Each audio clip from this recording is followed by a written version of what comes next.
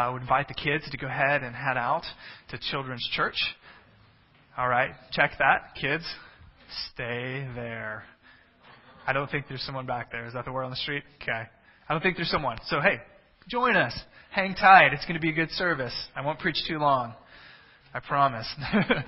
Sit down. Welcome to Grace Bible Church. At this point, we're going to kind of change things up a little bit.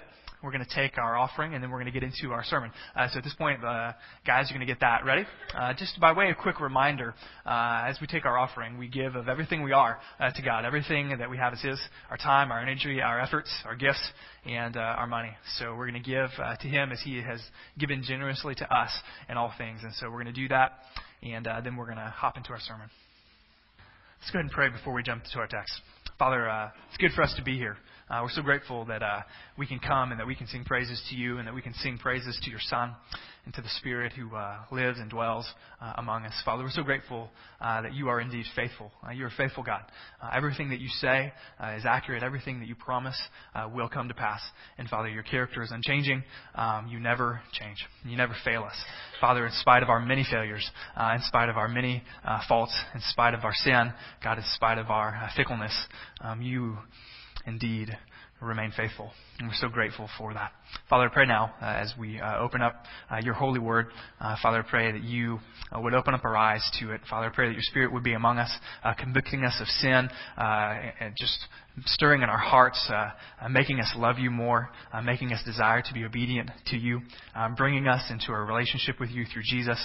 Spirit, would you be among us? Would you please move in a powerful way? And we ask it in the name of Jesus Christ, our great God and Savior. Amen. All right. If you have your text, Bible this morning, I'd invite you to go ahead and get those out. We have begun a series in the book of Judges, and we will continue in that this morning. So if you have your text, pull it out and turn with me to the book of Judges. After the first 5 books of the Bible, then you got Joshua, then Judges. And we will be camping out in Judges chapter 1 this morning. So if you have your text, Judges chapter 1. If not, no big deal. We should have the text up on the screen. Again, Judges chapter 1. I've entitled my sermon this morning, Living with the Enemy. There is a movie that came out not too recently, actually not too long ago, I think 2005, and the movie is called Mr. and Mrs. Smith. How many of you are familiar with this movie, Mr. and Mrs. Smith? Okay, many of you. There's just to kind of recap for those of you who may not be familiar with it or refresh you. Mr. and Mrs. Smith came out in 2005, and Brad Pitt and Angelina Jolie are kind of the co-stars in the movie. And they play a married couple of 5 years, John and Jane, whose marriage has just kind of become blah. And as they live out this kind of mundane life, behind the scenes, they both are living secret lives. Behind the scenes, they are both actually secret agent assassins, and not only are they keeping that from one another, but they actually work for rival agencies. And so as the plot continues on, they get put on the same job, if you will, and one of them gets identified, and to make a long story short, they end up being each other's next target. And so the clip that I'd like to show you this morning is a clip to where Jane and John are coming home, and it's to the point to where they're coming to the realization that unwittingly and unknowingly they have been living with the enemy. So let's watch this together. Alrighty. In the scene that we've just seen, we see Jane and John coming to the realization that for all these years they have been living with a traitor, with an enemy in their midst. As we jump into the text of Judges chapter 1, Judges really begins with the military conquest of the nation of Israel. If you remember, Joshua, their former leader, militarily and otherwise, spiritually, has died. And it is their job now to continue to take control of the promised land, the land that God had given them. And so as we move into Judges chapter 1, we see that Israel's military conquest begins pretty good. For about half chapter 1, we see that it's going well. They're being obedient to God. But slowly, surely, Israel begins a seemingly harmless series of compromises. A seemingly harmless series of compromises that will eventually lead them, much like Jane and John, to the realization that they too will end up living with an enemy in their borders. So let's go ahead and jump into the text. A couple sections, two big blocks of section, if you will, in chapter 1. The first section is found in verses 1 through 21, and we really see that military victory characterizes this section. So let's go ahead and read the text. We're going to kind of camp on some selected text here. We're trying my best to summarize and get the general flow of the text, but let's begin where the text begins in chapter 1, verse 1. After the death of Joshua, the people of Israel inquired of the Lord, who shall go up first for us against the Canaanites to fight against them? And so God answers in chapter 2. Verse 2, the Lord said, Judah shall go up. Behold, I have given the land into his hand. And so let's jump back to verse 1. Again, kind of to summarize where we've been.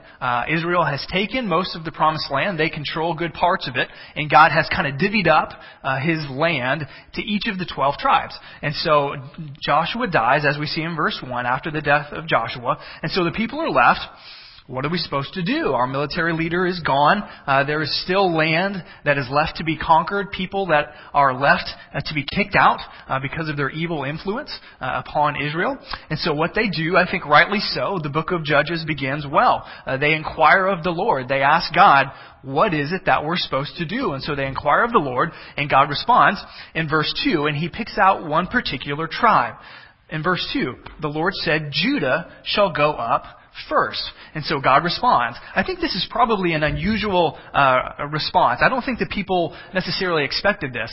My guess is that they probably expected another man to be picked out, another military leader, someone to succeed, if you will, Joshua. But instead, God very clearly says, now it's the tribe's responsibility. Each of the 12 tribes, it's now upon you, it's your responsibility to go and to take the land that has been allotted to you. But Judah, I want you to begin. And so Judah is given this divine commission. But notice, not only are they given a divine commission, but God gives them, this is really significant, God gives them the promise of victory at the tail end of verse 2. Behold, I have given the land into his hand. And so the book of Judges begins well. God's people inquire of him. God responds. God says, I'm going to be with you if you are faithful to do what I've asked you to do, to kick out the inhabitants of the land, to take it. If you're faithful, if you're obedient to me, I'm going to be with you. Things are going to go smoothly. And so we've seen kind of the introduction to chapter 1. Later, I invite you to go home and kind of read the book of Judges and read chapter 1 as a whole. But I'd like to summarize a little bit for you. Basically, from there on, from verse 3 to verse 18, the whole kind of first half of chapter 1 of the book of Judges, what essentially we see is that Judah does exactly what they're supposed to do. We see summary statements of different battles. And so if you were to go home, and I encourage you to do that, to read 3 through 18, essentially, Judah is victorious. They go, they're supposed to take possession of the land that God had allotted them, and they do it. They're successful. God is with them. They are obedient. And so really the first half of this whole chapter is marked with victory. It's marked with obedience. They obey, and God is gracious to them. Then to jump ahead to what I consider fun, and that's verse 19. Remember, up until this, statements of different battles, Judah is winning, God is with them. But in verse 19, something different altogether happens. Verse 19 begins this way. And the Lord was with Judah, as he promised he would be in verse 2. And the Lord was with Judah, and he took possession of the hill country. But, a very significant word, but, here comes the contrast. Something is just not right. We begin to get a whiff, a smell, if you will, of defeat, of compromise, of disobedience. But, he, referring to Judah, but he could not drive out inhabitants of the plain because they had chariots of iron. And so, verse 19, things start to go south. Things have been going really well. God have been obedient. God is blessing them. But in verse 19, we see the slow descent in chapter 1 of compromise within God's people. They take possession of the hill country. They're doing well. God was with them. But he could not drive out the inhabitants of the plain because they had chariots of iron. Now, upon first reading, this should make us scratch our head because it seems to be contradicting one another. The Lord was with Judah, God was with this tribe, with people, but they couldn't. If God wanted them to, surely they could. If God wanted to defeat chariots of iron, surely they could. And so it builds tension in us. There should be a little tension going on. Well, God is with His people, but they fail. They fail here. I think maybe a little more clearly, a look at language is helpful here. Most translations translate verse 19, the but, this way. But he could not. But he could. I don't think this translation, really in the original, what it says is, he did not. See the difference there? He did not drive out the inhabitants of the plain. So what we see here, it's not that Judah could not have taken these chariots of iron. It's not that they couldn't. If God was with them, surely they could. We've seen it time and time again. It's not that they couldn't win. It's that they didn't even try. They failed to do it. They began to compromise. They were supposed to take the plain and the hill. But they saw these new age weapons. If there was Discovery Channel's future weapons, these iron chariots would be on the show back then. It would be on future weapons. Now today, iron chariots, big whoop. This was the beginning of the Iron Age. Everyone had iron. Iron's very strong. And so what we see is these Canaanites had top military equipment. And the people of God saw that, and they willfully disobeyed God. I think either they were content with the land that they had already conquered, saying, you know what, we've conquered this much. I know we're supposed to take that, but we're going to be content. Simply did not believe that God would be with them and enable them to overcome the future weapon, if you will. Either way, it's not that they couldn't win. It's that they chose not to. And so what we see really from this point on in chapter 1, verse 19 on, Judah introduces military compromise. They're supposed to take all of the land. They're supposed to kill the people. But there's a slow descent of compromise. The way I see it is there's a drop of colored dye in a pit of water. And it starts as just a drop of compromise. But as we move on throughout the rest of the chapter 1, and as we see the rest of the tribes begin to compromise as well, small drop of compromise, that small drop of dye begins to dilute the entire pitcher of water, if you will. And so we see the beginning of compromise in verse 19. A couple principles that we see here. I want to pause and talk about what this means for us. A couple principles I think we see for us. And the first principle that we see on the screen is that victory rests on obedience. Victory rests on obedience. We see this really clearly throughout the book of Judges, but really clearly in particular in this first section. When Judah, God's chosen tribe, was obedient, they strove to God's commands to do everything that He said, God gave them victory. God's grace was upon them. His power was demonstrated in their life. But when they chose to compromise, victory was compromised as well. So the first principle for you and I is that victory rests on obedience. Now, God's people on this side of the cross is not geographical people. We're not called to take some land over and kick people out. It's a different scenario on this side of the cross.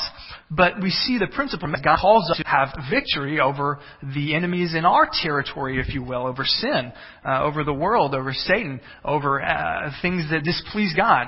Paul says they're in a spiritual battle, if you will. And so there is victory to be taken in our life.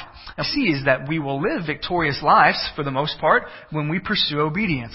I want to share a quick quote with you from the great historical Christian writer. I think it should be up on the screen next. Thomas A. Campus. If you ever get a chance to read any of his books, excellent. This is what he has to say. Instant obedience is the only kind of obedience there is. Delayed obedience is disobedience. Delayed obedience is disobedience. Whoever strives to withdraw from obedience withdraws from God's grace. To withdraw from obedience withdraws from God's grace. The same is true in our life. As we seek to obey God, God is going to give us grace, and we will live, if you will, the lives that are marked by victory. And so the question that I want to ask for you this morning is, if you are a believer, you've placed your faith in Jesus, you've come to know God through faith and what Christ has done, you've been reborn. The question that I think the book of Judges this morning asks us, first of all, is Is your life, is my life marked by victory or by defeat? Is it marked by frustration or is it marked by continual progress? How is your spiritual life? Are you mostly victorious over the lustful urges that you may feel? Or does the computer, does the internet, does the TV screen have victory over you? Does your impatience with your wife, do you have victory over that? Or your husband for that matter? Your impatience with your spouse's quirks, does it have victory over you, or are you having victory over it? Outbursts of anger that you may feel when your kids just do not do what they are supposed to do. Are you having victory over that, or is your life marked by you acting more like your child than you acting like an adult? The truth is the same regardless. If we are to live as believers victorious lives, it's enabled by the pursuit of obedience. I want to share with you a quick quote. This may hit home with me a little bit more than you, but I hope it does. Who among us is familiar with the great quarterback Roger Staubach? Some of you? Okay, good. Good to hear that. Roger Staubach was a really good quarterback back in the day, I think in the 70s for the Dallas Cowboys. Who happened to win yesterday, by the way? Moving right along, he was a great quarterback for them in the 70s. And he was giving an interview, and I just want to summarize the interview, but he was giving an interview with a reporter, and it came out that there was an apparent frustration between him and the coach, who was Tom Landry at the time, I believe. He was a great coach, legendary coach, but there was kind of a quarrel, and it was over who was calling the plays. See, typically in football, the coach calls the play, and the quarterback goes, and if he sees something different, he can change the play at the line of scrimmage. He sees something he wants to do. Apparently, Roger Staubach was very frustrated and very proud because Tom Landry didn't let him do that. Tom Landry, according to Roger Staubach in his own words, was a football genius, but he held really tight reins over the play call, and so he would call in the signals, and if he wanted Roger to pass, he would pass. And if he wanted Roger to run, he would run. And if Roger ever changed the play, he better be right, and it better work. And so, in the interview, Roger said, this really, it hits my ego. I really want to be able to call more of my plays. And so, Roger said this, though. He said, eventually I came to the realization that it was better for my personal career, and it was better for the team and for the game if I listened to the coach. And so I want to read you one quick quote that Roger said as it applies to, I think, our life and our relationship to God in the book of Judges. He says this: I faced up to the issue of obedience. Once I learned to obey, there was harmony, fulfillment, and victory. This is exactly what Judges is trying to tell us. When we face up to the issue of obedience, when we strive to pursue it, there will be harmony in our relationship with God and our relationship with others. There will be fulfillment because we're doing what God has made us to do. And there indeed will be lives marked with victory. So the first principle, victory rests on the pursuit of obedience. Second principle that we see is that God is the God of the impossible.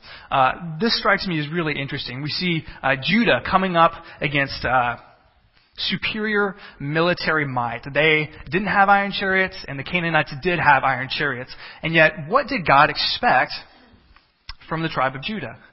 God expected them to do what was seemingly impossible for the tribe of Judah. My guess is that they saw this technology and said, that's impossible. There's no way that we are going to defeat that kind of weaponry. But God is the God of the impossible. And this is what He wanted to teach Judah. And I would venture to say that that's what He wants to teach us today from this lesson, is that there will be things that will come in and out of our lives, circumstances, people, that when we look at it, like Judah looked at these iron chariots, and we will say, just like them, God, that's impossible. That's just impossible. You want me to do what? You want me to respond how? You want me to treat them in what way? And God says, yes, I am the God of the impossible. So a question that I think we need to pose is, maybe you're here today and you're facing what you would say as a believer is an impossible situation. God, I'm not sure that you really want me to do that. Maybe it's Maybe it's the simple task of raising your kids. And you would look at that and say, you don't know my kid. God, this is an impossible task. Maybe it's a spouse that never seems to change, regardless of what you do, regardless of what you don't do. And you're so very frustrated and you're saying, God, this seems impossible. I want to let you know that according to Judges, God is the God of the impossible. So we've seen the first section in the book of Judges, chapter 1, verse 1 through 21. It's marked by military victory, but we see just an inkling of compromise. Well, what we're going to see as we get into the rest of the chapter, verses 21 through 36, is that military victory turns into military compromise. Victory is going to be marred by compromise. So let's kind of read a few of the verses here together as we go along. Again, I'm going to try my best to kind of summarize this for you. What we see in this section of military compromise is three stories, if you will, that kind of show how God's people, how the rest of the tribes, remember we looked at Judah, how the rest of the tribes began to follow in Judah's footsteps of compromising God's task for them, and thus they lost victory and they lost God's grace. And what we're going to see is that each of these three stories that we see in this section get progressively worse and worse. They disobey God more and more and more. They compromise more and more and more. So the first story that we see is found in verse 22. Really, the whole story is in verse 22 through 26. We'll read just one verse, but I've entitled it Ephraim's Faithfulness. And I do this because really, Ephraim is faithful not to God, but to the Canaanites that they're supposed to be kicking out. And we see compromise sneaking in. In verses 22 through 26, we get the story. Another of the 12 tribes, Ephraim, is going up against a city that they're supposed to overtake and kick the people out. And what they're supposed to do is go ahead and take it. And what we see is that they make a deal. They're kind of spying out the city, and there's a man who's walking out, a man of the city, a Canaanite who they're supposed to get rid of. And they make a deal with him. They make a covenant agreement with him. This is something that God explicitly said. Don't make deals with them. Don't make deals with them. And what we see is the downward slope of compromise. They make a deal to help get into the city. Instead of trusting God, instead of destroying everyone in the city, they let him go. In verse 24, just one quick verse that we see from this story. And the spies, that is, the spies from the tribe of Ephraim, and the spies saw a man coming out of the city, a Canaanite man coming out of the city that they're supposed to besiege and take and kick out. And they said to him, "Please show us the way into the city, and we will deal kindly with you." We will deal kindly with you. And he showed them the way into the city, and they struck the city with the edge of the sword, but they here's another one of those buts, but they let the man and all of his family go. Let's jump back to the first verse. It's called this Ephraim's faithfulness, but we see that instead of kicking people and not making deals with people, they begin deals with the people. They don't trust that God can give them the city, and so they make a deal with the foreigner. Interestingly enough, the word here, please show us the city and we will deal with you. The word really means this. We will be in it, we'll make an agreement, and we'll deal kindly, faithfully with you. The ironic thing here is that Israel, God's people, this is the word that is used to describe how they're supposed to be with God. They're supposed to show kindness, covenant faithfulness to God. This is the same word, but instead of being faithful to God, what we see is they disobey, they compromise, and they show their faithfulness, they show their covenant faithfulness with people that they're not supposed to. And so the compromise begins. In verses 27 through 33, we see the next story. First of all, I hope we can see the descent here. First of all, they're supposed to get rid of all the people. They let one family stay. Okay, no big deal. They take the city, but they let one family stay. Next of all, we see not only are they letting one family stay, but as we hear the story of the rest of the tribes, they're letting the whole people groups stay. They're letting whole nations stay in the land. It began with one family, and then, starting in verse 27 with 33 and the rest of the tribes, whole peoples, they're remaining in the land when they're supposed to be kicking them out. And what we see, we don't have verses up on the screen. I just want to read these verses. But essentially what we see is repetition. When an author and a preacher like myself sometimes, when we want to get points across, We say it over and over and over because we want to hammer it into your head. We want you to hear it. And this is exactly what the author is doing. This phrase, did not drive out. Did not drive out. The people were supposed to drive out the Canaanites. Over and over again, 5 times. It's repeated like a jackhammer to our skull. It's supposed to get through our heads. They did not do it. They failed to drive out their enemies. The first one is in verse 27. I'm just going to read this. If you have your text, read along with me. Verse 27. Manasseh did not drive out the inhabitants of Beth Shean and its villages. Verse 29. And these are different tribes. And Ephraim did not drive out the Canaanites who lived in Gezer. Verse 30. Zebulun did not drive out the inhabitants of Kitron. Verse 31. Asher did not drive out the inhabitants of Akko. Verse 33, the 5th hammer blow to our head. Naphtali did not drive out the inhabitants of Beth Shemesh. So you see very clearly what the author is trying to get across. It began with a slight compromise of one family, and it has turned into entire people groups that are now living in God's promised land. As one commentator by the name of Webb says, he says this: the focus of the narrative has shifted from conquest to coexistence. Did you get that? Conquest to coexistence. In other words, they found themselves to be sleeping with the enemy. We've seen a couple stories. The third story is found in verse 34 through 36. And I've called it Dan's failure. We've seen again a bit of a downward slide. They let one family stay. They let entire tribes stay in the land, but they still occupy it. They take possession of the land, but they just let people stay who's not supposed to. And then finally, in verse 34 through 36, we see the tribe of Dan is the most miserable of tribes. And if Dan Schumacher was here, I'd poke fun at the name Dan, but I'm not going to because he's gone. But he'll listen to it and get mad at me while he's listening to it. Dan is the worst of the tribes. They fail. Not only, they don't just let people stay, they don't even take possession of the land. They're not even capable of taking control of the land that God had given them. We see that in the verse to come. Verse 34.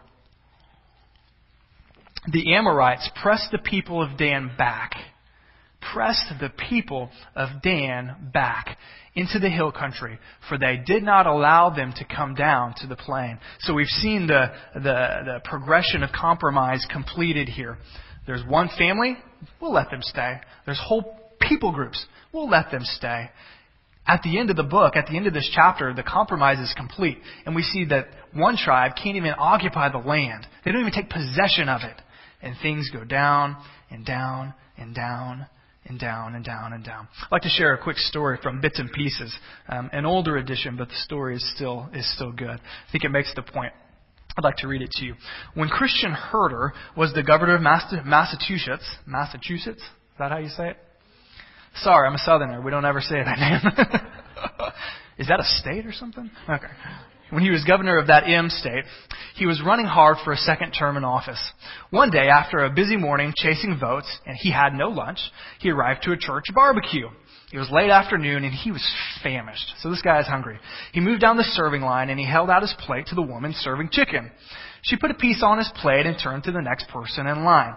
"Excuse me," the governor said, "if you don't mind, I am famished. Can I have another piece of chicken?" "Sorry," the woman said, "I'm only supposed to give one piece of chicken to each person." To which the governor replied, "I'm really very hungry. I haven't eaten all day. Can I just have one more piece of chicken?" "Sorry," the woman said, "only one per customer." So at that point, the governor was getting a little frustrated. He was a modest man, unassuming, but he decided that he would let her know who he was, throw his weight around a little bit, if you will. And he said, "Do you know who I am? I'm the governor of this state." To which she replied, "Do you know who I am? I'm the lady in charge of the chicken. So move along, mister."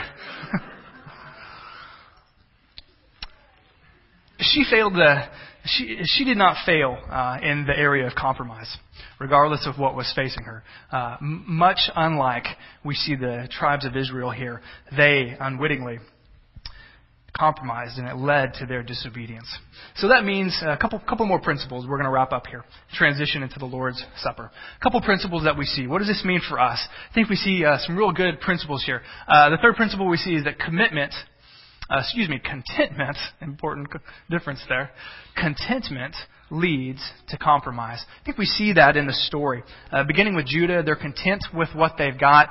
We see the other tribes being content just to take control of the land, but not to do the hard job of kicking the people out that God said. And so as they were content, it led them to compromise and eventually disobedience. And so the question that I think we have to wrestle with is, what areas are we allowing the enemy, if you will, to live with us? What areas are we content with? And how is that leading us to compromise? Maybe you're here this morning again. Maybe you're a believer in Christ. You've placed your faith in Him. I want to ask a tough question for me as well. Are we content with where we are spiritually? And if we are content with where we are in our spiritual life and our walk with God, I think that puts us on a slippery slope to compromise. Maybe you're content with where you are spiritually, but you hardly ever pray. Your prayer life is non-existent. The time in the Word is sporadic at best. It's short. You don't really want to do it anymore. When you look at your heart, your desires are just no longer there. Your love and your passion for God have been replaced for other things in your life, whether it be your work or your job or your spouse or your kids or whatever. And you're spiritually content.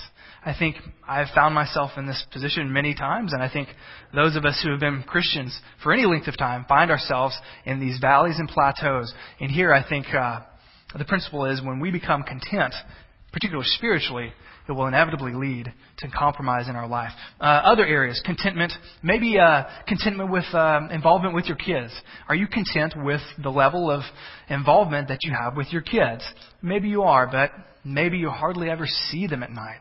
Maybe you don't really even have significant, meaningful conversations with them. You don't take time to pray with them or read the Bible with them. And really, if you really came down to it, you don't really even know much about them. Are you content in that area? Another area. What about with your spouse?